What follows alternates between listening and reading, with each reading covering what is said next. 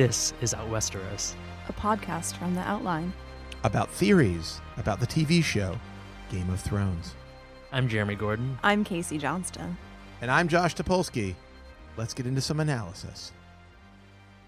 It's been a year. A year ago, we were doing Out West, a podcast about the show Westworld. But now Westworld is not coming back for a very long time. So we've all come here together to do the first of what will hopefully be multiple podcasts about the show Game of Thrones, because, you know, not to stereotype too much about nerd culture, but I feel that if you listen to this podcast about Westworld, there is a 1,000% chance that you also watch Game of Thrones. Okay, for the record, you said 1,000%? 1,000%. But in the document that Jeremy prepared for this, and by the way, kudos to Jeremy for preparing a document. I think that's a big deal. Preparing a document is very important. Huge importance. But he put, how many zeros are in the number? It's like 10 or 12. Yeah, count the zeros. I don't think I'm just saying I it's don't way think more so. than 1,000% chance. But heavy overlap, I think, is the message we're going for here. The suggestion is that if you like Westworld, you're probably watching Game of Thrones. I would personally be shocked if there's a single ardent Westworld fan who likes Westworld enough to listen to a podcast who's also not watching Game of Thrones. That's a good point. If you're out there, even one person. If you're out there, the real overlap is not it's not mapping Westworld onto Game of Thrones. It's mapping people who listen to our podcast about Westworld onto Game of Thrones. That's and right. That's definitely a one-to-one. But does that mean that people who watch The Walking Dead are most likely No, because The watching- Walking Dead sucks, but the Game of Thrones is like But it didn't suck until like 2 cultural- seasons ago. Yeah, but Game of Thrones has stayed good. No, it and sucked it's still since after the first episode. The important thing is that we're now doing a bottle episode of Out West. Out Westeros. Out Westeros. No, it's on the back of Out the Out West. West. Eros. Eros, yes. About Game of Thrones, because Game of Thrones is coming back very soon. You know, Eros stems from the Latin for love. I was just about to say that. And I didn't know that. Westeros really means love west. Is that true? Think about it. Is that I don't correct? know. It's west plus Eros. West love. West love. Like okay, so Questlove. when did the show comes back? Season 8. Season 8 comes back April 15th. And No, is 8? Well, no, it's season 7, part 2. No, it's season no, 8, they're part calling 1. It season 8. Yeah, they're calling it season 8. It's 2 parts. No, it's crazy. It's 2 parts, right? That's true. Let's not argue. No, it's just one part. 1 6-episode season. No. Yes, that's What? it. 6 episodes. Each episode I is thought more. this Each season was going to be like 2 sets of 6 episodes. No, each Okay. episode. No one has ever Each cared episode less is like an about hour and a half anything. long. No, though. that's very important. Yeah. Oh, really? Yeah. So it's like okay. it's a little more, but yeah, Wow. 6 episodes. Anyways, to recap where Game of Thrones left off in season 7, to do a quick hits. Jon Snow has been formally revealed as the true heir to the Iron Throne, as realized by other characters in the show. This He is does based not- just on his lineage. And the Yes, sexiest because he is- character. because They've Jon- revealed him to be the sexiest Oh my character God, on well, the we show. don't- Jon is the son of Rhaegar Targaryen and Lyanna Stark. 2 of the And most we sexy know- characters but before not only they their died. son, they were formally They married. were formally married. So previously, Secretly married. Secretly, Yes. but formally. yes. union. Previously, it was thought that he was the bastard of Rhaegar and Lyanna, but now we learn that Rhaegar's previous marriage was annulled by a septon, and he was secretly married to Lyanna Stark, which makes Jon the technical true heir to the Iron Throne. We've all been there. Which he does not know yet. The only characters who know are Bran Stark, who is a tree wizard now. He's just a tree. I He's got a a tree little- Is that a wizard. technical I term? He's a tree wizard. I got He's a a little tree noodle wizard. twister for you on this I point. literally don't know enough about the show to know if you're like No, saying I'm not those even words joking. He's literally seriously. a tree wizard. I mean, Do they say tree wizard in the He's not a books? tree wizard. He's part of the tree of. He's a wizard who learned from a tree wizard, which makes him a tree I wizard. don't think anybody calls He him a literally wizard. he literally learned how to tell the future from a guy who was fused into a tree. Okay. So We've he's a junior tree wizard. Can I ask a question though? Yes. And this is a serious. I Yes. think it gets to the heart. Serious intellectual to the heart inquiry. of Game of Thrones. You said that their marriage was annulled by a septon. Yes. And then they were married by a septon. Yes. But in the world of Game of Thrones, we're now learning there's a new religion, a single god religion. That's always been true. That's There's always always been been true. two religion. The light, yes, the, there's always the, been two the religions. Lord of the Light. Lord of Light is a new religion. It's like Jesus. Are you kidding in me? Lord of Light was introduced in season 2. No, but I'm saying in the world of of that no, it's era. Been around. It's been around for a while. Yeah, but it was just floating around like some weird cult. No, it's newer. It's newer than the old gods. It's But been around. Will they recognize the acts of a septon from the old religion with the 7 different gods? For sure. How many gods are there? 7? 7, yeah, for sure. I mean, it's like it's the same thing. It's like, does a yeah, like does a rabbi recognize a divorce that was conducted by a Catholic priest? Yes. Do they? Yes. I don't know. Yes, I'm not a religious. John is the true heir to the Iron Throne, but does not know it yet. But it's just a matter of time until someone informs him. But Jon Snow's character is like they're going to inform him, and he's going to be like, I refuse this. It's not. I can't be. This honor can't be bestowed upon me. I'm too stoic and Ned Starkish. Theon Greyjoy, who my favorite does not have a penis anymore. No, if you don't remember, I think, does he not have a penis or does he not have balls? No, they cut off his dick. Everything's gone. Cut off his dick. Reek, as I like to think of him. But now he's coming back. So now he is going to rescue his sister Yara from his uncle Euron on the Iron Islands, I believe. And he's finally reclaiming some of his past pride because he, after a multi-season arc of just torture and depression, horrible. Multi-season arc of him being castrated. Although, isn't the last we saw of him in this previous season that he was jumping off the boat? No, so that happens in the second episode, but in the final in the final episode of the last season, he commandeers a crew of Ironborn to go rescue Yara. And one of them is we don't follow you. Who presumably don't know he doesn't have a dick. No, because here's the thing, because then they get into a fight with him, and the guy first punches him, but he just takes the punch because he's a badass, and then punches the guy him in the dick. Because there's nothing left to live for. The Ironborn knees Theon in the dick, and it produces no effect, and Theon just looks at him. And then Theon goes ballistic. Okay. No, it's like in the Terminator movies, somebody punches the Terminator in the jaw, and it's like, oh, that's a really good big biker hit. Mm-hmm. And then the Terminator doesn't care because his jaw's made of titanium or whatever. Has no dick. That is the ultimate point: is that Theon has no penis or balls. He has no dick or balls. Theon has no dick or balls. So the thing is, no amount of kneeing him in the dick. I actually don't know the science behind that. I feel like maybe you could. I mean, we're not going to get into it right now. But if you happen to be a medical doctor who knows whether or not there's a phantom dick and balls hit, whether the nerve endings are still sort of there. I feel like it would still hurt. Even if you didn't have a penis to be need in the I mean, again, pelvic if someone region, knows this for sure, please let us know. I mean, a woman would know. Yeah, but its bodies are built differently. That's very different. A whole different thing. There's not a penis there, but it still hurts, right? I'm not an expert. Oh my God. Anyway, moving on. Some of this, please edit this. I'm not going to edit it. So all of the please help us. Bran is a tree wizard, as we've discussed. The Tyrells are all dead. They've all been killed either in the explosion in the Red Keep that Cersei did at the end of season 6, or they were marched on by the Lannister army because they allied with Daenerys last season, but then they got caught flat-footed by the Lannister army. So now all the Tyrells are dead, and their gold has been taken. The matriarch of the family was killed with poison by Jaime Lannister. She killed herself. Well, she drank the poison. He gave her the option of drinking the poison to not be a bloody death. And then she was like, oh, by the way. I killed your son. She's like, by the way, I killed Joffrey. Yeah, that fucking ruled. That very good. And he was like, how dare Littlefinger is dead by Arya Stark's hand in Winterfell. Also although that was there is a theory that Littlefinger is still alive. What? What's the theory? Sorry, what? Because there's a scene in that episode or the episode before where Littlefinger is filmed in the shadows speaking to a woman, and he gives her a coin and whispers something into her ear. So there is a theory that he was speaking to a faceless man or woman, as known by Arya's people, and told this and gave someone the iron coin of Braavos to the faceless woman, deposes him, and this actually brings me to the ultimate. What I was actually going to say is the ultimate question about this season of Game of Thrones. Yes, you've brought us there so brilliantly. Which is is there anything really left to surprise us? There's so much left to surprise us, as we will get into later with the theories. Later. I tried to say this to Jeremy where I was like, I feel like everything's sort of worked out, but it's all that is worked out is sort of who everyone is now. We know who everyone is, but how the power struggles are going to play out is not clear. There's no new characters to be revealed. Finally, you don't think there's going to be any new characters in this season? Absolutely not. I think there's likely winners. There's sort of what are betting terms not over under. Odds, there's favored favorites odds on favorites. The money line. So to finish the recap, all of the armies agreed to go fight the White Walkers to go north.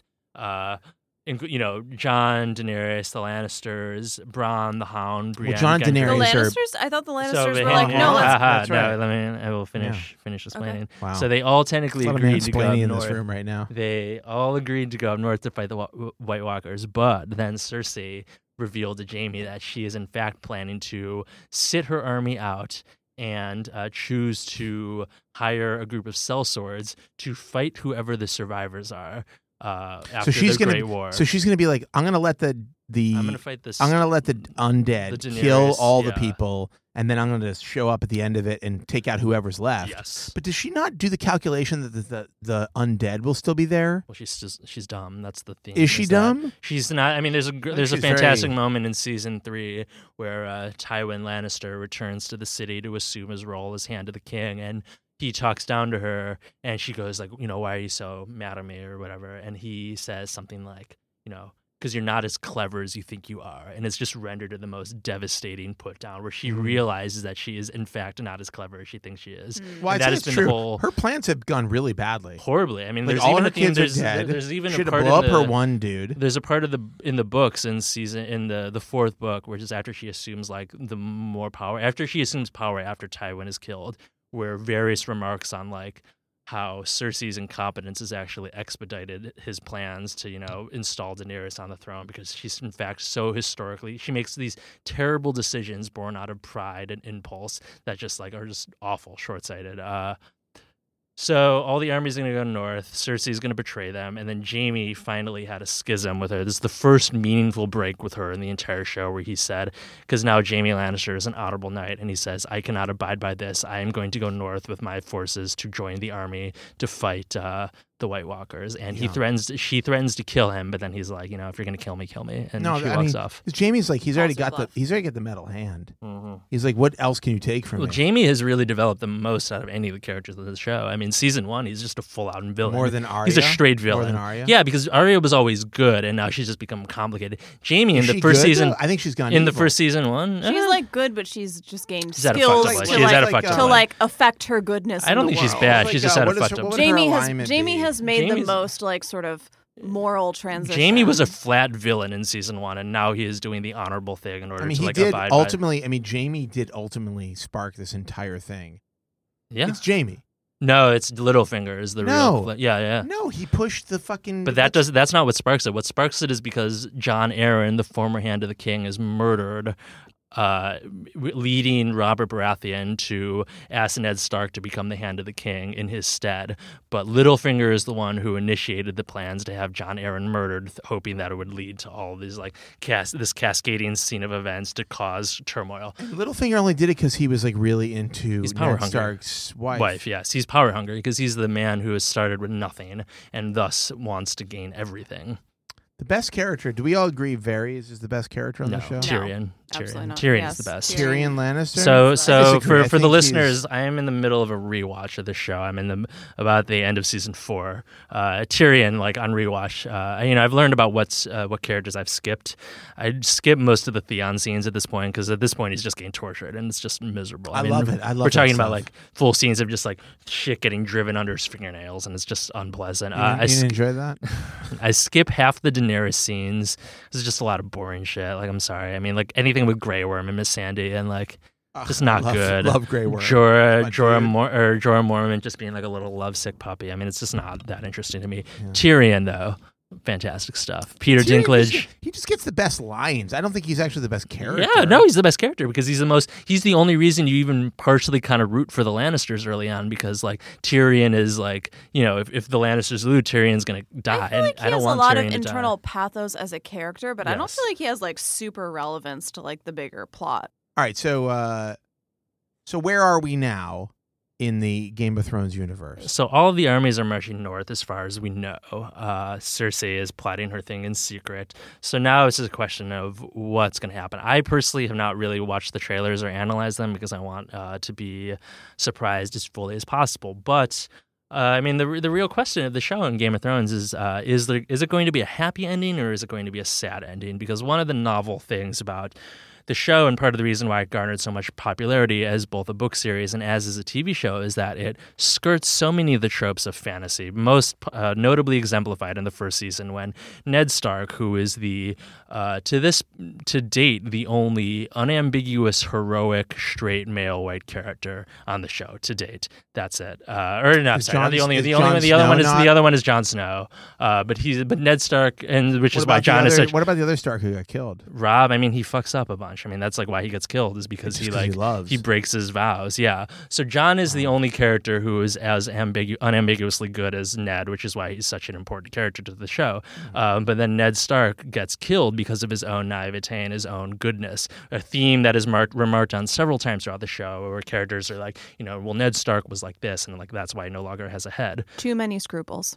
So yeah, like he was like too good. So part of the, and this is also, it's constantly exemplified throughout the whole show, like the Red Wedding, and probably one of the most devastating scenes ever rendered in a popular TV show, where all of the heroic, righteous characters just get brutally murdered by the evilest characters, and it's just a horrible scene to watch. I loved it, honestly. I thought it was so cathartic. Oberyn Motel, the most charming character. Handsome. Wait, who is that? Killing Oberyn was a fucking crime. The Prince of Dorne in season 4, who gets murdered by the Mountain and Men had the most beautiful relationship with Steve Martell? His wife. A bastard, Ellaria Sand. I don't remember that character at all. What was his deal? He's the prince of. He's a roguish fighter guy. He's the bisexual Prince of Dorne. Oh, he had the rose armor. Maybe I'm gonna try to put a photo. Is he a part of the Tyrell family? No, he's a Prince of Dorne. Oh, you're thinking of Loras. Yes, I'm thinking of Loras. Loras was also bi. Loras is gay. Oh, gay, straight up gay. But Oberyn gets murdered by the Mountain. I don't remember Oberyn being. It's incredibly popular. Wait, is he the guy? Is he the guy? He's got like a mustache. Yes. Oh, he like smashes his face. Yes. Oh, that's the worst. Wow, so the show's been around. I've been around for a while. So to respond to your conception of this show, are you done? Are you done? Sort of like laying. Are you done, Jeremy? See, I just don't want to cut you off, but like the only way, like I have a specific memory of watching like the first 2 or 3 episodes of this show where, someone's horse gets killed, and someone's dire wolf runs away. It's very brutally emotional, and the only way that I could continue with the show was to conceive of it in my, like, I had to reassign a framework to it where it's like, this is like a nature show, like Blue Planet or some such, where it's like the violent predator always wins. Like, you can't root for like the little gazelle because like the cheetah's going to catch it and kill it. And like, you just have to expect that dynamic. Otherwise, you're going to be disappointed and devastated all of the time. Yeah, it's a constant theme throughout the show. I mean, there's a scene in season 4 where Arya and the Hound come across a farmer who decides to give them shelter and a meal for a night, and the Hound ends up decking the guy and stealing his money. Yeah. And Arya loses her mind because at this point you've begun to believe that the Hound may be kind of a decent guy underneath all of his villainy. Mm-hmm. But then like he just robs this guy straight up, and Arya screams at him. No, it's like, and the Hound gives her monologue. He's like, this man is weak. He will not survive the war. He's too trusting, and I'm going to take his money before someone else does. Right. And then later on, like several seasons later, I think in season 7 or season 6, we return to the scene of that farm, and the man and his daughter, like, it's an abandoned home, and like, I don't know if their dead bodies are shown, but it's very clear that whoever used to live there, who we know are these characters, are just gone now. And so they did, in fact, not survive it.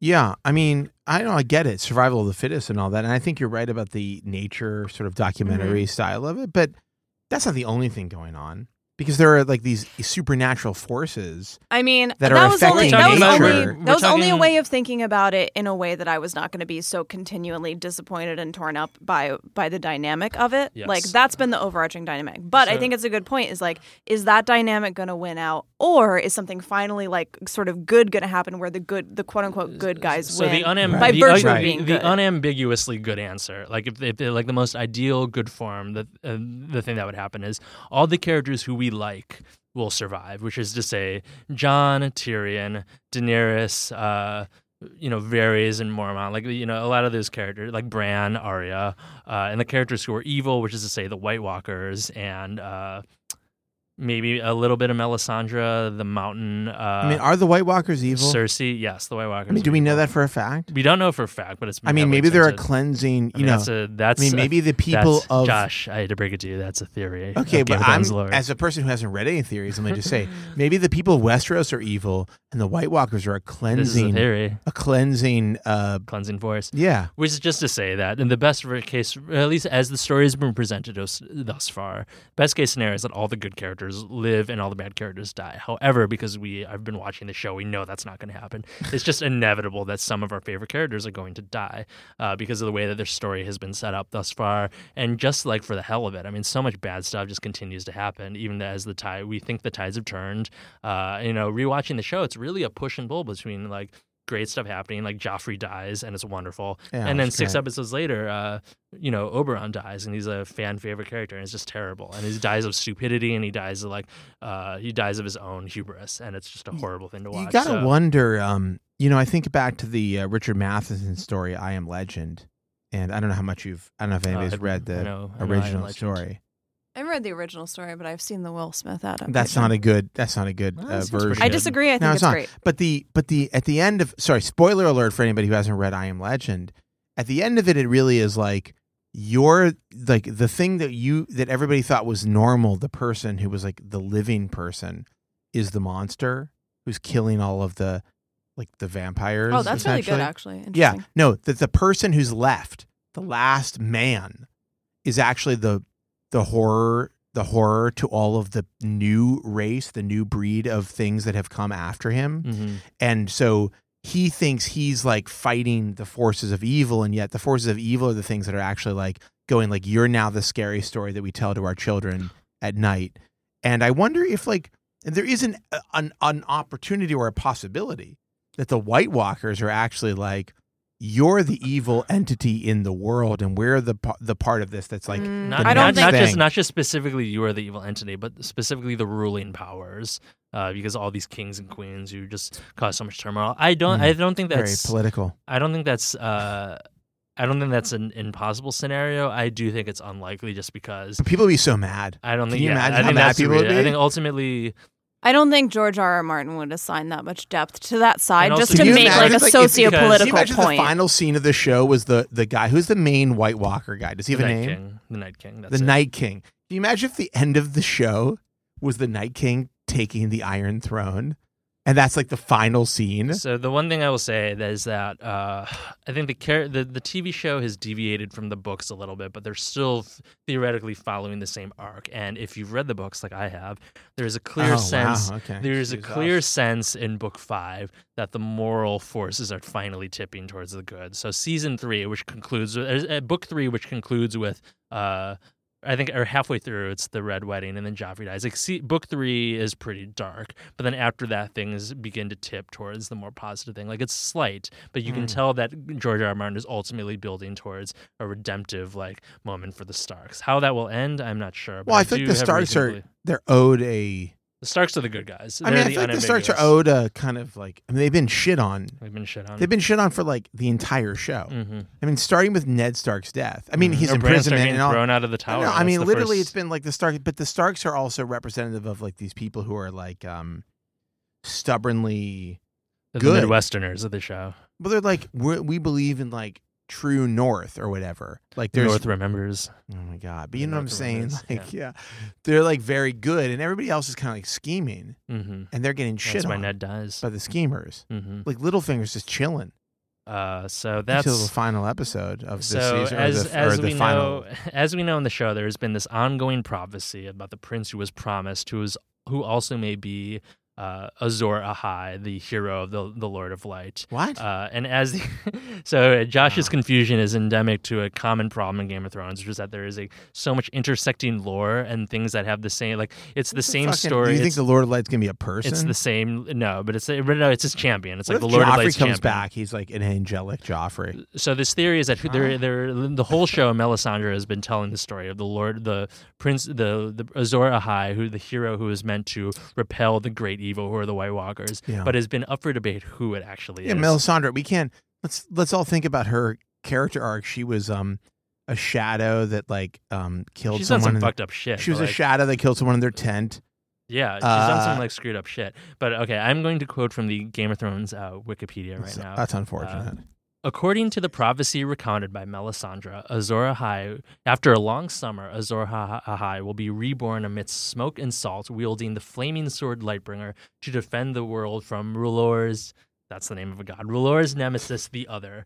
While Melisandre is certain Stannis Baratheon is Azor Ahai, others are not so sure. So the competing theories is that this ultimate hero is Daenerys, who has like the dragons and the fire on her side. There's the other smoke and salt theories that it's Jon Snow because he is, he's both of the lineage of the Targaryens and the Starks, which is just to say he is the Song of Ice and Fire that the show takes its name from. Yeah. So one theory but nothing about Theon at all.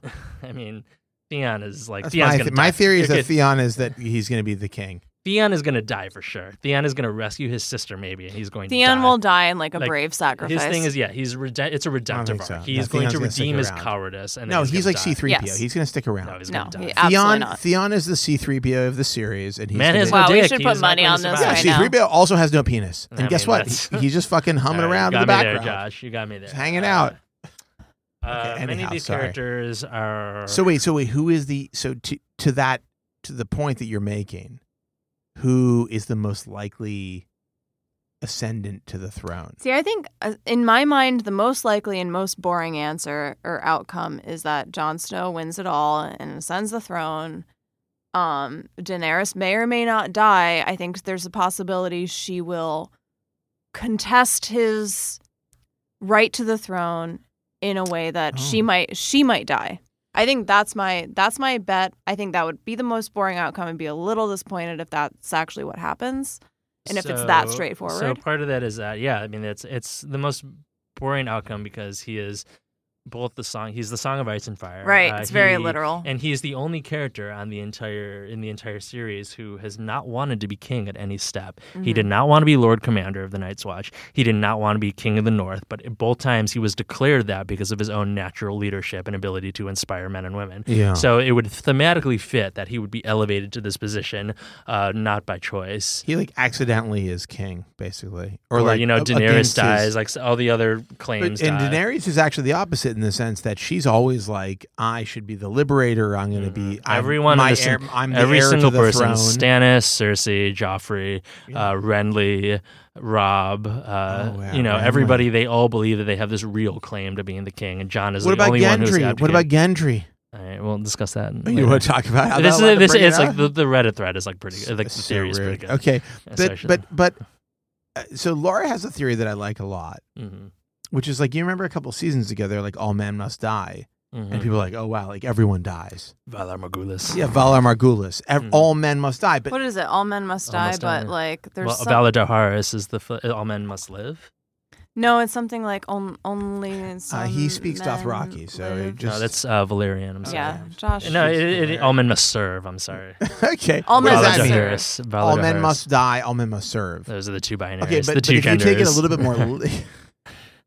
If you take it more literally, which is Laura's theory, and this is, again, not mine, is that the literal take is all the men.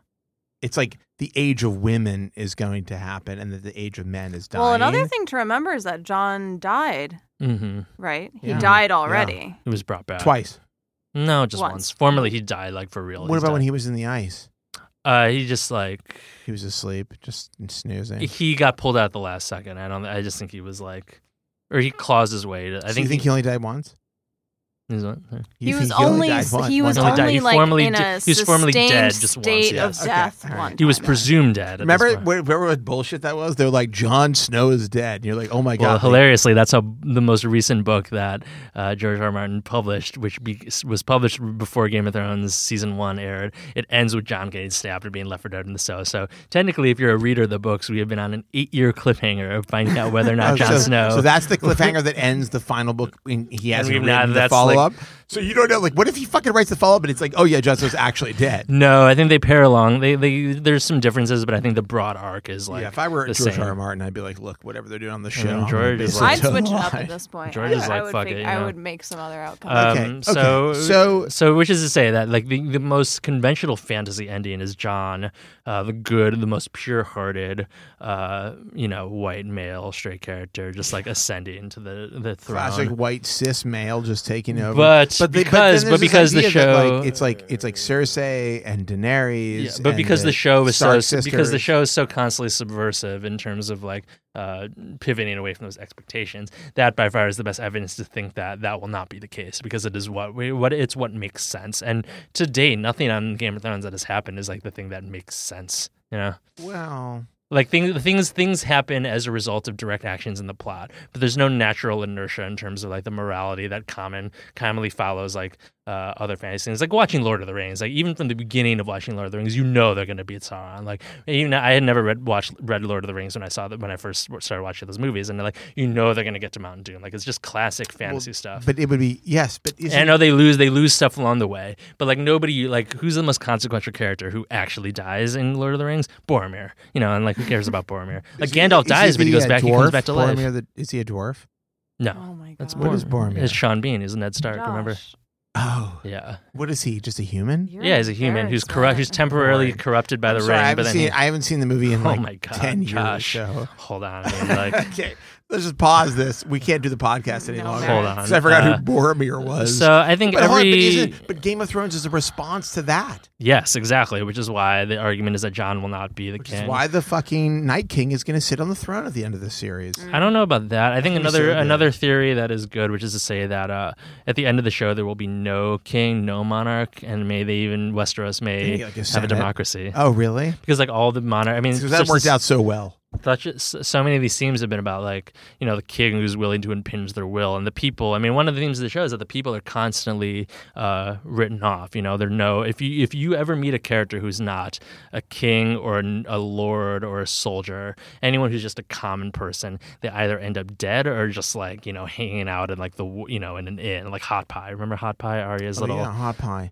Arya's little pal. Yeah, he's survived this entire show just because his most consequential narrative arc is I'm gonna cook in this inn in the middle of the woods. Everyone else just dies, and like it's weird, but it's interesting. Like Hot Pie is alive. He's alive. Eating. That's a valuable skill. He's definitely eating. Cook. He's a great cook. Yeah, he's a great cook, and like he's just chilling out. Mm-hmm. So maybe it's better to be Hot Pie than to be Arya.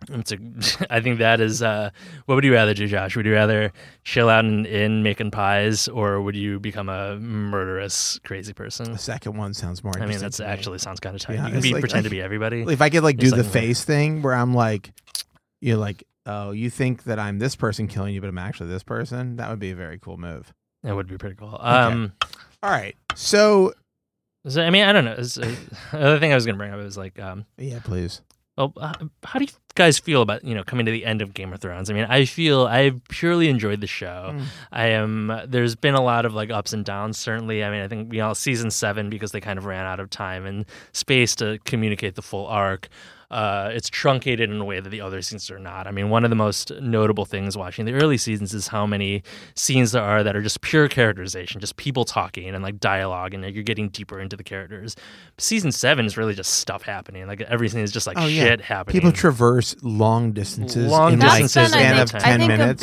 I think a big sort of trepidation I have about the show is that like the last, like in my recent memory of the show is that it feels like moving chess pieces around a board in a way that like sometimes it's like, how did this person get here so fast? And other times it's like, why are they not getting there faster? And it's just like, this is not what I want to be thinking about in a TV show. It's interesting because in the earlier seasons, there are these little hints where they kind of subvert the geography, and like this character just pops up in this place much faster than you think he would. But it's more notable then. Like it actually throws you off because you think like, oh, how could this person show up here? But then the answer is that like that's just what the story necessitated. But now by season 7, like it's just happening constantly. Where just like they're moving around so often, so fast that you don't even register that. Aside from like it's they're moving fast. Like for example, we have the scene where season 7 where the band of brothers goes goes out and beyond the wall in order to find a White Walker to bring back to Cersei, to show her that the threat is real. They find themselves stranded and surrounded by an army, and Gendry gets free, and he runs back to the wall to send a raven down to Dragonstone to tell Daenerys that they're being held captive. So somehow, in what is portrayed as literally overnight, like they go to sleep and then they wake up, as what is portrayed in a span of 12 hours, a raven somehow flies halfway around the world to get this message to Daenerys, who then flies on a dragon and gets there in like 12 hours. No, it's like the North and the South couldn't be further apart, literally. Yes. I mean, it's like the North Pole to the South. Would you say like North America? I mean, it literally used to take. It literally used to take multiple episodes to reach like anywhere. Now it's just like maybe we think that's what it is, but on their maps, it's like. I mean, the maps. There are maps. Well, it could be like Toronto and like Florida. In the earlier seasons, there used to be a lot more sort of like actually interesting. You could some may argue that this part of the show was boring, but like a lot more. To me, interesting digressions about like sort of the meaning of power and like who has it and why you want it and like how do you get it and all of this stuff. And now it's just like, okay, that's all settled and now we're just going to like do all of the logistics that let those dynamics play out without really examining them any further. And it's just sort of like waiting for the spoils to come out of all of the math of the situation. No, I agree. It's a lot less nuanced. Yeah, it's like now fatigued a little bit. Yeah, it's like Daenerys is here, but now she's up here. She's got the dragon. And it's like, okay, now we're just in action. A similar analogy that I'd make is, have either of you read the Dark Tower books by Stephen King? No, I read the first 25% of the first So it's book. a similar dynamic to Game of Thrones, where Stephen King, I think, publishes the first book of the series in like the late. Someone's going to correct me on this, so please don't be bad. It's sometimes in the 80s or sometimes in the 70s or the 80s. Stephen King publishes his first book. He takes 20 years to publish the first book, the first 4 books, and then goes like a 10-year span without publishing a new one. But then Stephen King has a near-death experience, and he almost dies, and he realizes, I need to finish this. So he finishes the remaining 3 books in like 4 years. So the quality of the final 3 books of the Dark Tower series are not as good. Wait a second. He had a near-death experience. He got hit by a car and almost died. That's when he did the other Dark Tower books? That's what prompted him to finish it. That was in like 2001 or something. Yeah, so these books finished. These books concluded like 15 years ago. But the point is like... He did the first book and then nothing else? No, he did the first 4 books over a span of like 15, 20 years, then took like a 10-year break between book like 4 and 5, and then finished the final 3 in 4 years. And it was a similar thing where the quality went down. Okay, so book 1 is published in 1982. Book 4 is published in 1997. Then there's a 6-year break where he doesn't publish anything, and then everything is published in a span of 2 years because of his near-death experience. Yeah. So it's not quite as drastic. I mean, it's like similar. So what you're saying, I think what you're saying is we need George R. R. Martin to like be having near-death experience. I don't want George R. R. Martin to die. My point is that I don't want him to die either. But I'm saying, if you're a long-term Game of Thrones reader or fan, you are aware that we don't know how it ends, and I think part of it is just wanting to find out how it ends. Even no matter, part of it, the hope is that George finishes the books and we get like the fullest version of whatever it is supposed to be. But like as just a capitalist horror wants to find out who wants to know what happens. You got to get that book. Yeah, I mean you've read all the books, so I mean you're unique among us here in this room in that nobody has stuck it out the way you have, and yet you've also watched the show. Yeah, I've also watched the show. Do you feel disappointed by the show, though? Honestly, I think the show's better, and I think this is a thing that Game of Thrones, Song of Ice and Fire fans may be reluctant to admit because the show strips out a lot for the sake of expediency, but I think they strip out the right things, and I think it's ultimately made a better viewing experience. I mean, the fucked up thing is that for as much as complicated as the show has got, it has literally cut out multiple full storylines in the book. Just cut them out entirely, not even acknowledge that it was close to things happening. They couldn't be that important. So in the book, they're important. Like in the book, Catelyn Stark is revived, and after she dies. Book 3 concludes with Catelyn Stark. Book 3 concludes with Catelyn Stark being revived by the Brotherhood of Banners, and she embarks on a murderous anti-Lannister spree that is still taking place. Oh. And she's revived as Lady Stoneheart, this murderous. Lady Stoneheart. I've read about this. Yes. Or for example, there's another plot line with you know how Rhaegar had 2 children with Elia Martell, and they were both murdered by the Mountain. One of those sons one of those children was named Aegon Targaryen, a new Targaryen heir. And there's a plot line in the 5th book where this person claiming to be the secret Targaryen heir pops up, because it turns out that he was supposedly rescued by a soldier during the war and has been spirited away to Essos. It was just all just to say, like, George, I mean, part of the reason why Martin hasn't finished the books is because instead of narrowing down the focus as the series goes on to resolve existing plot lines, he just keeps on introducing new shit, and that which the show has done a good job by stripping out, because it's like by the time we get to season 5, like, we should not be introducing new characters who have never been referenced once so far, because one of the things that the Game of Thrones the show has done very well is kind of weaving in, subtly dropping hints early on about characters who exist, and then they come in, you know, whether or not it's the Iron Brink of Bravos or Euron Greyjoy or just any, you know, even the Martell family. Is that the uncle? Yeah, that's the uncle, the murderous, the Johnny Depp-ish uncle. He sucks. Which is just to say that they've done a very... He's got bad personal style, and he also they've done a very sucks. good job at hinting at the existence of these characters, and then and by the time they introduce them, you have somewhat of a framework for who they are, as opposed to just like, here's someone who've never mentioned whatsoever. Right. And like, that's what the books do. They just books do introduce that constantly, and it's just like miserable. I mean, it's great, but it's also miserable. All right, listen, I don't want to be I don't want to be a killjoy, but we should probably get to some theories. Okay, so now we're going to dive into the Game of Thrones Reddit and check out some of our favorite theories. This is a theory from user King Gareth called "Bran is the key to beating the Night King." Bran is clearly central to how the Night King is defeated. It has been building up for nearly the entire show. I just hope it isn't a cheesy payoff. Think about the previous Bloodraven, who was the Three-Eyed King, the tree wizard. The guy who's in the tree? Yes. The White Walkers could not enter his cave until Bran was touched. How did this work? Maybe Bran simply wargs into the Night King. Maybe he is able to take control of Viserion, who is the dead dragon who has been revived. I'm not sure, but Bran is key to the final season's plot. I mean... I think it's probable. I mean, there's an ongoing theory that Bran himself is the Night King. The idea of Bran's warging into Viserion is like good, because there's this. Because as we realize, as we've found out, is that Bran is now capable of going back in time to change events that happened in the past. Why with would an Bran effect be the Night on the King? Present? I don't know. There's theories. Yeah, that's a theory. What's the theory? There's theories. No, but I forget what they are. No, but what are they? The guy in the tree. That Bran goes back into that he like the origin of the Night King is that he was a human. Yes, who was turned by the first man. Tied to a tree?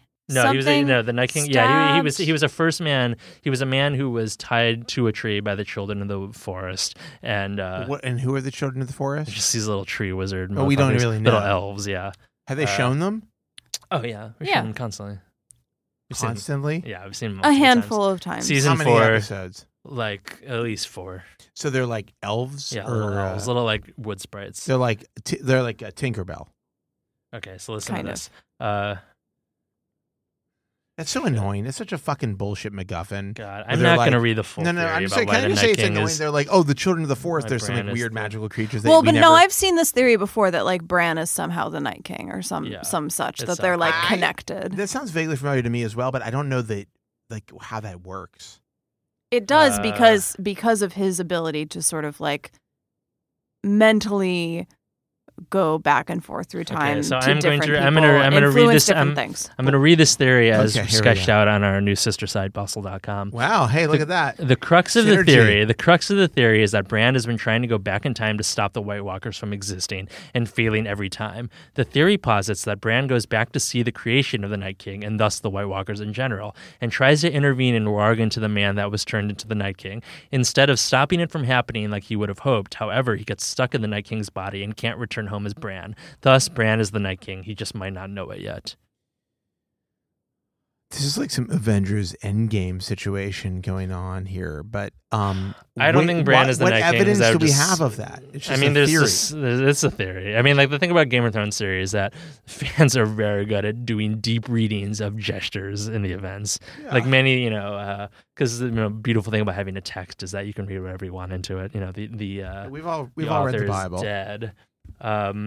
Okay. So Bran is the key to defeating the Night King. I can certainly believe that. I mean, he maybe the key to Bran defeating the Night King is that he actually is the Night King and realizes it inside of him or whatever. Well, there's this one. I think I read this on. Yeah, see, the Reddit, thing about maybe. Bran, if Bran is the Night King, I'm not sure what difference that makes to anything. Well, he'd have to like wake up inside of the Night King. Well, I read a Reddit theory, which is that as we've been learned that there's this massive battle scene scheduled for season 8 between the armies, the living armies, and the White Walkers, and it's the most ambitious battle scene they filmed to date. They've all talked about that, and I read one theory what did they that say they filmed it for like 2 months. It was like insane, just like an insane amount of time. And there's one theory that is part of the reason why it's so complicated is because Bran will be going back into the past to try to change things that happen, so it's constantly going to be changing on the battlefield. Oh, yeah, that sounds cool. Which is like very complicated. So I'm willing to go along with King Gareth, which is to say that Bran is certainly going to play a part in defeating the Night King, because he's really only the main character who, to this point, has stayed completely off hands from like the direct combat. Who, Bran? Bran, yeah. Yeah. Well, but like the main character. There has also been no real big payoff to his narrative either. Yeah, like he's just a it's all been wizard. like sort of like very self-contained. He's completely given up his personhood. Contributed nothing to the larger arc. I mean, there's this he got Hodor killed. Yeah, but that was like sort of a closed still loop the within saddest his death own. to date. I rewatched the scene and it just broke my heart. Really? Hodor, it's the saddest death because he's the most innocent, pure character. But Hodor, but he holds the door. But he's like, this is like a replay of something that happened. Yeah, because right? Bran, because that's when we learn that Bran can affect events in the past. Because as Bran meets Hodor in the past, he like causes him to have like a brain spasm he caused him to have a brain spasm in the past, and then we learn why that's how he became Hodor, because he saw like Bran like give him like a little fucked up brain somehow. Here's the theory. What about if Hodor becomes the king? No, he's dead. Hodor's dead. We don't know. He's dead as hell. Is he? Bran can go back in time. Maybe he can bring him back to life. No. Okay, Hold the door. Very good. I don't. Was Hodor? Did they give Hodor any speaking lines before he does hold the door? When he's a child, he says like a couple things. Prior to the brain spasm. Sad. Well, okay. Hold the door. All right, let's hit some other Reddit theories. Let's go. This comes from user Bees. Jaime is going to kill the Night King. I love this theory. I personally love this theory. Okay, let's hear it. This is purely speculation, but my one prediction is that Jaime Lannister will kill the Night King. Here's why. I think George R.R. Martin is being cheeky by calling Jaime Kingslayer and have it taken as a pejorative term. All along, George R.R. Martin is telling us that Jaime will slay the king. Jaime will successfully redefine that perception of Kingslayer as the noblest term, as he will be savior of the realm. That's the story that will be written in the book that details the exploits of the Kingsguard. Jaime has a Valyrian steel sword, so he has the means. He is heading north, so he has the opportunity. The Golden Hand will somehow be used as an advantage, and he will die in the arms of Brienne. Okay. I love this theory because rewatching the show, it is constantly remarked upon about how Jaime feels terrible because everybody looks down on him for being the Kingslayer, even though, as we learn, he killed the king in order to prevent King's Landing from being blown up on this crazy man's whims. Right. And there is a scene where they're looking at the book of the nodes, the deeds of the Kingsguard, and a character's Joffrey rather snarkily remarks on the fact that you haven't done much, and then other characters are like, you have to fill out your exploits. So there's stuff remaining. It's been a remarked upon theme that there is stuff left for Jaime to do, and that would be and George R. R. Martin loves playing with expectations of language and like reversing things, and the idea that like Kingslayer, which to date has actually been the most pejorative term other than bastard, but like more pejorative than bastard, because like people will talk throughout bastard. It's just like, I am a bastard. Yeah, but Kingslayer is the thing that is used to put down Jaime throughout the entire show. Yeah, but it's also like a weird kind of backhanded compliment, because it's a put down to him, but he's also like the guy who killed the king. So it's not like a total put down. I mean, it's a horrible put down because the Lannisters think it's fucking dope. Like, I mean, people in the Lannister army, no? Well, it's like because it's like he broke his oath. I mean, the whole thing about Game of Thrones is like it's such this constant theme of like oaths and duty and honor, and like he broke the most sacred oath, which is to protect your king for the Kingsguard. You can't. I mean, the idea that his arm somehow plays a part in it is like very like poetic. Well, he tries to grab the Night King tries to grab his hand and change it. Right, and it's like it's fucking metal. Oh right? Yeah, that's really good. That's really good. He can't do the. I mean, that's like very I love that theory. Romantic and poetic. And this is like Jaime. which means heart-wrenching. So one of the debates is whether or not the fight with the White Walkers will happen earlier, and then like the fight with Cersei or whoever's left will come later. So they're gonna take out the White Walkers, and then they're gonna be cool. And then the rest of it will be like the remaining army is like fighting amongst themselves. Huh. So I think I feel like it's gonna be like the White Walkers are gonna wipe everybody out, and it's gonna be like an actual fight to the death. I think the White Walkers are gonna wipe out many people for sure. But then like we're gonna see like, and there's 6 episodes left. So my theory is like White Walker War is like episode 2 or 3, and then like many characters die, and the rest of the show is just like shaking out like with whoever's like Cersei between the Lannisters and the Starks. So you don't think it's going to be a build to the huge conflagration, the huge fight? I don't. And then everybody dies. And then it's like 2 episodes of like just picking up the pieces. I don't. So I think Jaime will die fighting. I love this theory about Jaime fighting the Night King. It's because really the arm thing is really good. Because one of the tricky things of like Game of Thrones is that like obviously they've been building up this fight for a long time, but Game of Thrones is not a typical fantasy show. Like the real villains are like Cersei has given us 1,000 more villainous acts than the Night King. I don't know. I like her. They are this banal ice zombie evil, but like they haven't tried to kill their own brother or just like murdered other people constantly. Like it's not personal with the White Walkers. Like it's just this kind of preordained like force of nature. Yeah, and thus like right, they're like an existential threat. Yes. Right. Not but the White Walkers could almost be like, you could almost think of them as a flu, and Cersei is like a human being who has human wants and desires and like ultimately a human is a better final villain than just like a monster. I don't know, but then also I think there's like something that's actually like really sympathetic about Cersei. Like, I mean, yeah, maybe she's a dipshit, maybe her plans aren't that good, but like she's also a woman in the world of Game of Thrones, which we've seen a lot of, which is like they're like, I mean, very much a mirror of her own world. Like women are fucking shit on 24/7 in the world of Game of Thrones. She walks the walk where the walk of shame. Yeah. Shame. Yeah. I mean, but I think also she was just fucking. But also a cousin. Her father is like, you're a fucking idiot, and her brothers are all like, oh, you're going to be the fucking Kingslayer or whatever, and she's just like, kind of like pushed to the side. Mm-hmm. She's like forced to marry Robert Baratheon, who sucks. Mm-hmm. He sucks. I mean, let's be clear. He's a bad king. He's not good. Yeah. Like, does anybody think he's a good guy? Well, the common theme is that he was the greatest warrior, but a terrible king. I'm ready to seal this in. Jaime is going to kill the Night King. Okay, all right. Theory. Yeah. Okay, let's hit this next theory. Okay, this comes from user Rum Whiskey. Yeah. Gendry is the true Lannister heir. I rewatched the first season recently and picked up some cues about Gendry's lineage. When Cersei is comforting Catelyn, who is at Bran's bedside recuperating from his infamous fall from the High Tower, she mentions her firstborn, who didn't make it, a little black-haired boy who looked just like Robert. I screamed as they took him away from me. I could never bring myself to visit his crypt. Oh. In a later episode, when Ned Stark goes to visit Gendry for the first time, they talk about what Jon Arryn asked him.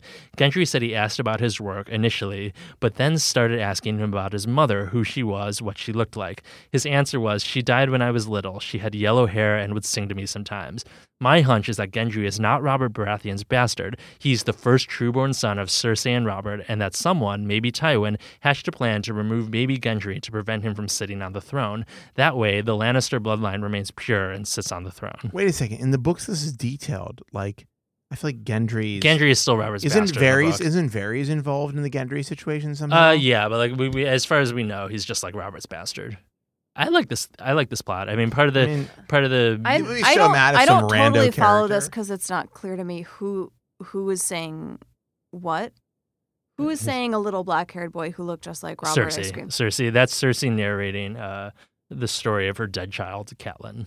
Okay, so she had a boy who had black hair. He was taken away. Yeah, he was like dead or whatever. They told her that he died, but it was Gendry and he lived. And then the theory is that someone plotted to have her taken away. Well, who made Gendry like this, like a badass smith? No, who made him like the squire of like a smith or whatever? He's just given away to some, given to some. But person. his people keep an eye on him. Yeah. Obviously. Yeah. I mean, doesn't Ned Stark go to meet him? Yeah, wasn't it Ned Stark who was? Well, so part of the reason why Jon Arryn is killed is because he begins looking into the lineage of Robert Baratheon's children, and he discovers that all of the bastards supposedly have dark hair, but all of the, Joffrey, Tommen, and Myrcella have blonde hair because they are the product of incest and not Robert. And that is like part of what sparks the original conflict, is Jon Arryn being murdered for his questioning. It's also interesting that it was the last thing, is that in the first season there is that scene, the montage, where we see all of the black-haired Robert's bastards getting killed by the guards after Robert dies, because that is Cersei, giving the order to make sure all the bastards died, so none of them have a claim to the throne. But Gendry doesn't have black hair. No, he does have black hair. Does he? Yes, he has dark hair. It's darkish brown black hair. It's like auburn. No, it's not auburn. It's dark. Is it? For it? sure dark, yes. Yeah. Okay, fine. Okay, so but Gendry maybe, but the thing that supersedes that is that Jon Snow is like interruptive to this whole concept that Robert Baratheon is the actual king. So also Gendry is not he doesn't have any. He doesn't want to be king. He just wants to be a good guy. And this is parallel to a comment that something that Robert says to Ned in the first season, is like, maybe one day, like, my son and your daughter will marry each other. And he's referring to Joffrey and Sansa, who are originally betrothed to each other. But now that Arya Stark, one of the things that Arya and Gendry had like a little thing for each other. They did? Yeah, and like, because they're kidnapped together and they travel on the road a little together. And like, Arya's younger, but she has obviously has a crush on Gendry just from the way that it plays out. So one of these nice poetic things that might not happen because Game of Thrones is miserable, but a nice poetic thing would be that Arya and Gendry end up together in the end, and that is like that is Robert's son and Ned's daughter coming together in a very unexpected way. That's very nice, romantic. Arya's arc is like, it's like really, hardcore. But really Gendry will be the one. Gendry will be the one to chip away at the ice around her heart. Arya, from the second that Ned was beheaded, maybe even beforehand. Oh yeah, but she's always a wild girl. Well, she's like, Sansa's like a girly girl and I'm like a tomboy or whatever. But like, her life sucks like immediately, and then it does not stop for like the entire arc of the show. Mm-hmm. The vibe I get from Gendry, and I don't know if there's like sort of established information about how George R. R. Martin was approaching this from the beginning, if he always had it all perfectly laid out. He did not. But I feel like this is like a very book one thing where he was like, I'm gonna like plant the seed of Gendry just in case I need him to like step up in later. And I feel like everything has worked out so much better that like Gendry is sort of no longer necessary as the I feel like they were writing him out of the show. There's a pretty big gap in terms of Gendry's appearances where they show him like if season 4 he like reappears or something. No, he's in season 4 because he gets like Melisandre. No, that's what I'm saying. Like he doesn't. He was like a super promising character super early on, and now we have like barely. He heard disappears from in him. season 4, and then he comes back in season 7, like out of the blue, just to be like, hey, what's up? Yeah.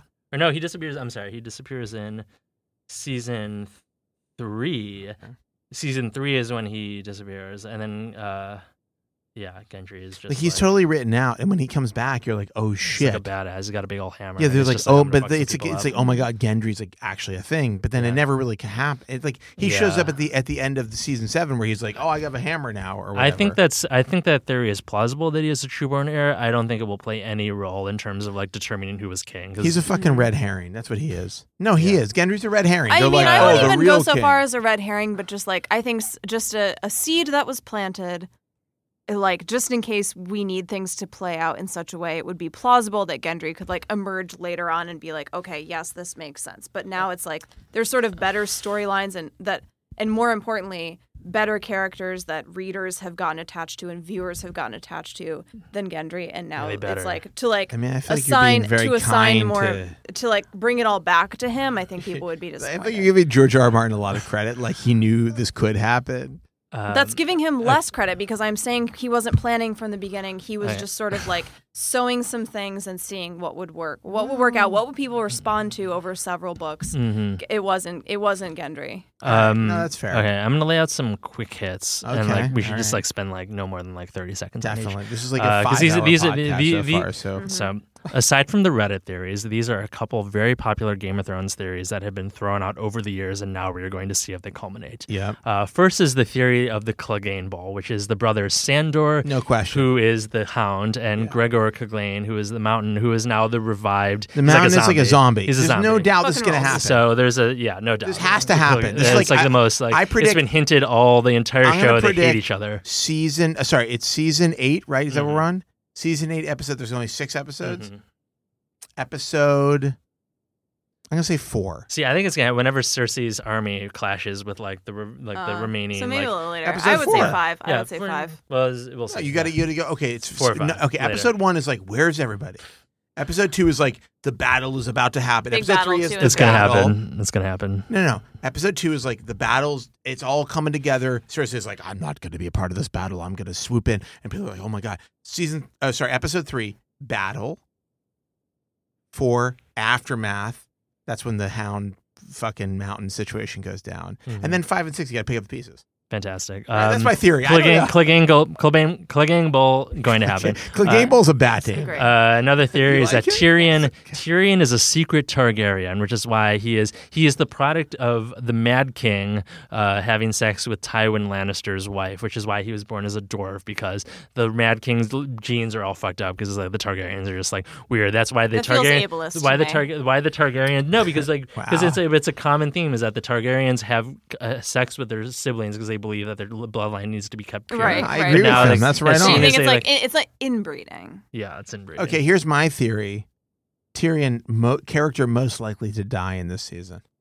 I wouldn't say most likely, but I can see him not top of making the it list. Everybody loves him. He's the voice of reason. He's sympathetic. That guy's top fucking of the list out. is Theon, man. No, Yes. Theon's, Yes. but Theon. Everybody fucking like fuck Theon. But he's still more likely to die. He's not as beloved. No, Do you mean of main characters? I think like truly main characters. Because, I think because the way that George R. R. Martin pitched it, the first book of Game of Thrones is pitched as this is a series ultimately about 5 characters: Daenerys Targaryen, Tyrion Lannister, Arya Stark, Jon Snow, and there's one more I can't remember. Sansa. No, not Sansa. Ned. No, and Bran. Those are the 5 characters Okay, who end up mattering the most. Okay, but and this is I think borne out. Tyrion, amongst every one of those characters you just mentioned, and beyond that, is the most sympathetic character. He's been abused. Sansa. Jon. No, I don't think he's the most sympathetic, but he's the most well-liked. He's the most likable, yes, for sure. He's the best. He's the character we identify with. No most. one doesn't like Tyrion. Listen, but I think that Tyrion is he's the most human of all the characters. You see the most dimensions of him. He also doesn't have blonde hair like the Lannisters.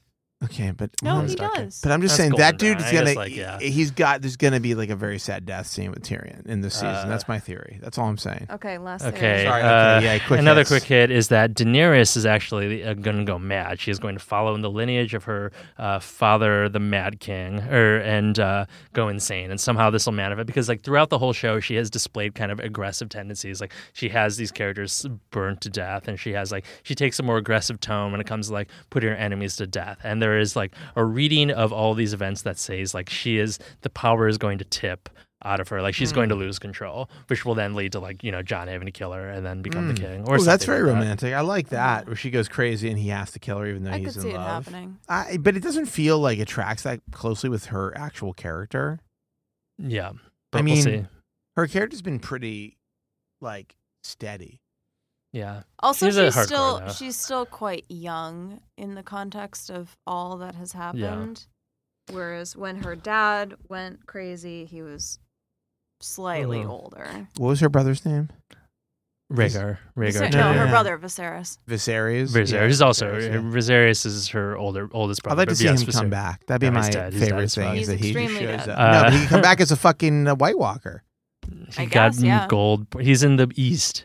I'm into it. Whatever. They've got a lot of people. You'd have to swim. They can't swim. Okay, I think those are all. Wait, is that true? We don't know that. They can't swim. They can't swim? That's what's protecting Jon Snow and the party. And toward the end of the last season, is that there's water between them, so they have. And why Euron faints that he's going home because he's like, "Fuck it, we live on the islands. They're not going to get to us. So peace." It's a good move. But then, if they can't, secretly he's pledged to Cersei. But if they can't swim, that's kind of there's your answer. Yeah, just get them to water. All you have to do is get them to the water. Yeah, or dump water on them, which is ironic because they have dragons. No. I don't think that I don't think they drown. It's just they can't get out of the water. Well, it seems like water might be like the aliens in signs where maybe water touches them and they just like vaporize, or like the Wicked Witch of the West? I don't think so. I think it's more like they You have no idea. No, I have somewhat of idea. No one knows. No one knows. I think it's like they're like. All we know is they won't touch water. We have a proven evidence of them not crossing water. Yes. So like that's as much as we know. But like, think about it. If you're just a bunch of bones, and Yeah, you don't know how to swim, you're just gonna sit there underwater. I don't think that's the problem. I mean, I think if you need to see more zombie movies, because all the zombie movies I've seen, it's like the zombies are always fucked up by water. They like fall underwater and they're still a zombie, but they can't get out of the water because they don't know how to swim. Boy. Well, then they would just sink to the bottom and walk across. Just imagine like a in zombie. Pirates of the Caribbean. I just want you to imagine a zombie swimming for a second. Just think about it. Okay, I think that's all the theories. Yeah, We'll go into the closing. That's a good place. Closing, I have blocked out for I know what that'd will be we such watch. a controversial opinion that the zombies can't swim, but fine. So, the reason why I am savoring the final season of Game of Thrones is because I think it is the last. At the moment, there's no other kind of monocultural, critically acclaimed, wildly popular show that exists. Game of Thrones is kind of the last one at the moment. Like Walking Dead is very popular, but nobody likes Walking Dead. Rules. Vanderpump Rules, yes. But Game of Thrones is it's an HBO series that is a hugely popular, which is rare. I mean, like The Sopranos had great ratings, but like it's Game of Thrones easily just like outpaces it. And so I am before this, it was like Mad Men, basically. I mean, and like it was like Mad Men, Breaking Bad, and that was it. Those are like the two. Like Breaking Bad's ratings were very good, but I think Game of Thrones is better, and especially because it's on a more limited channel, and it's like fantasy. I mean, it's like dork shit that used to be like denigrated for years. So you're saying that you don't think there's anything that like takes the I'm saying that I'm looking forward nothing yet to to right the now. mantle Yes, up. I mean there's some. This is going to be. If you're listening to this, you'll know that today is our Game of Thrones day, and we have published multiple engaging articles about the future of content post Game of Thrones. Oh, wow. But there's this Amazon Lord of the Rings series that is in development. There's these other Game of Thrones prequel series that are in the works at HBO. No one wants that. But like I think those won't be unpopular, but they won't be immediately. They certainly won't. What about it's like Westworld? It's like Westworld. Sorry. It's like Breaking Bad versus Better Call Saul. Like Better Call Saul is like popular and people like it and it's critically acclaimed, but it's not on the same level as Breaking Bad. It's just to say that like the sequel and the prequel and the side show can be successful, but it's much harder to like actually. It's not a show. It's not a show when you find out somebody doesn't watch it. You're like, why not? Oh, you mean like The Wire? No, that's not at all like The Wire. I mean, The Wire is like more like under the radar than that somehow. Well, no, I know because The Wire was never a ratings hit, which is like it's completely developed as a cult thing. Okay, so what is the heir to the Game of Thrones throne? That's the question. We'll Who see. sits on the Iron Throne when the Iron Throne is vacant? Yeah, exactly. You know what I mean? Think about exactly. it. You don't have an answer. You guys don't have a guess? I don't. Is there any show that could do it? It's like what's the new Lost, basically. Yes, because that's Game of another Thrones good is like example. Lost, right? That's another good example. Like Lost, Breaking Bad. Like what are the shows that are like the shows? Well, we just named them all. Yeah, you didn't say Lost. But there's not. There's not. Well, you just gave another example of a theme. So Westworld just like sucks. So, like I'm sorry. Okay, so Westworld's out. Okay. Yes, Westworld. And like really, right now, we'll just see. I mean, like the future could hold anything, but right now, it is going to be an absence in terms of the landscape. Yeah, maybe the OA. It's going to leave a void. No, so. absolutely. Have you watched it? No, it's very good. Thanks again for listening to Out Westeros.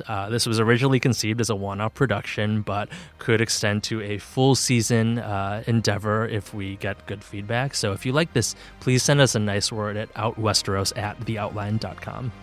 I'm Jeremy Gordon. I'm Casey Johnston. And I'm Josh Topolsky. And remember, the night is dark and full of terrors.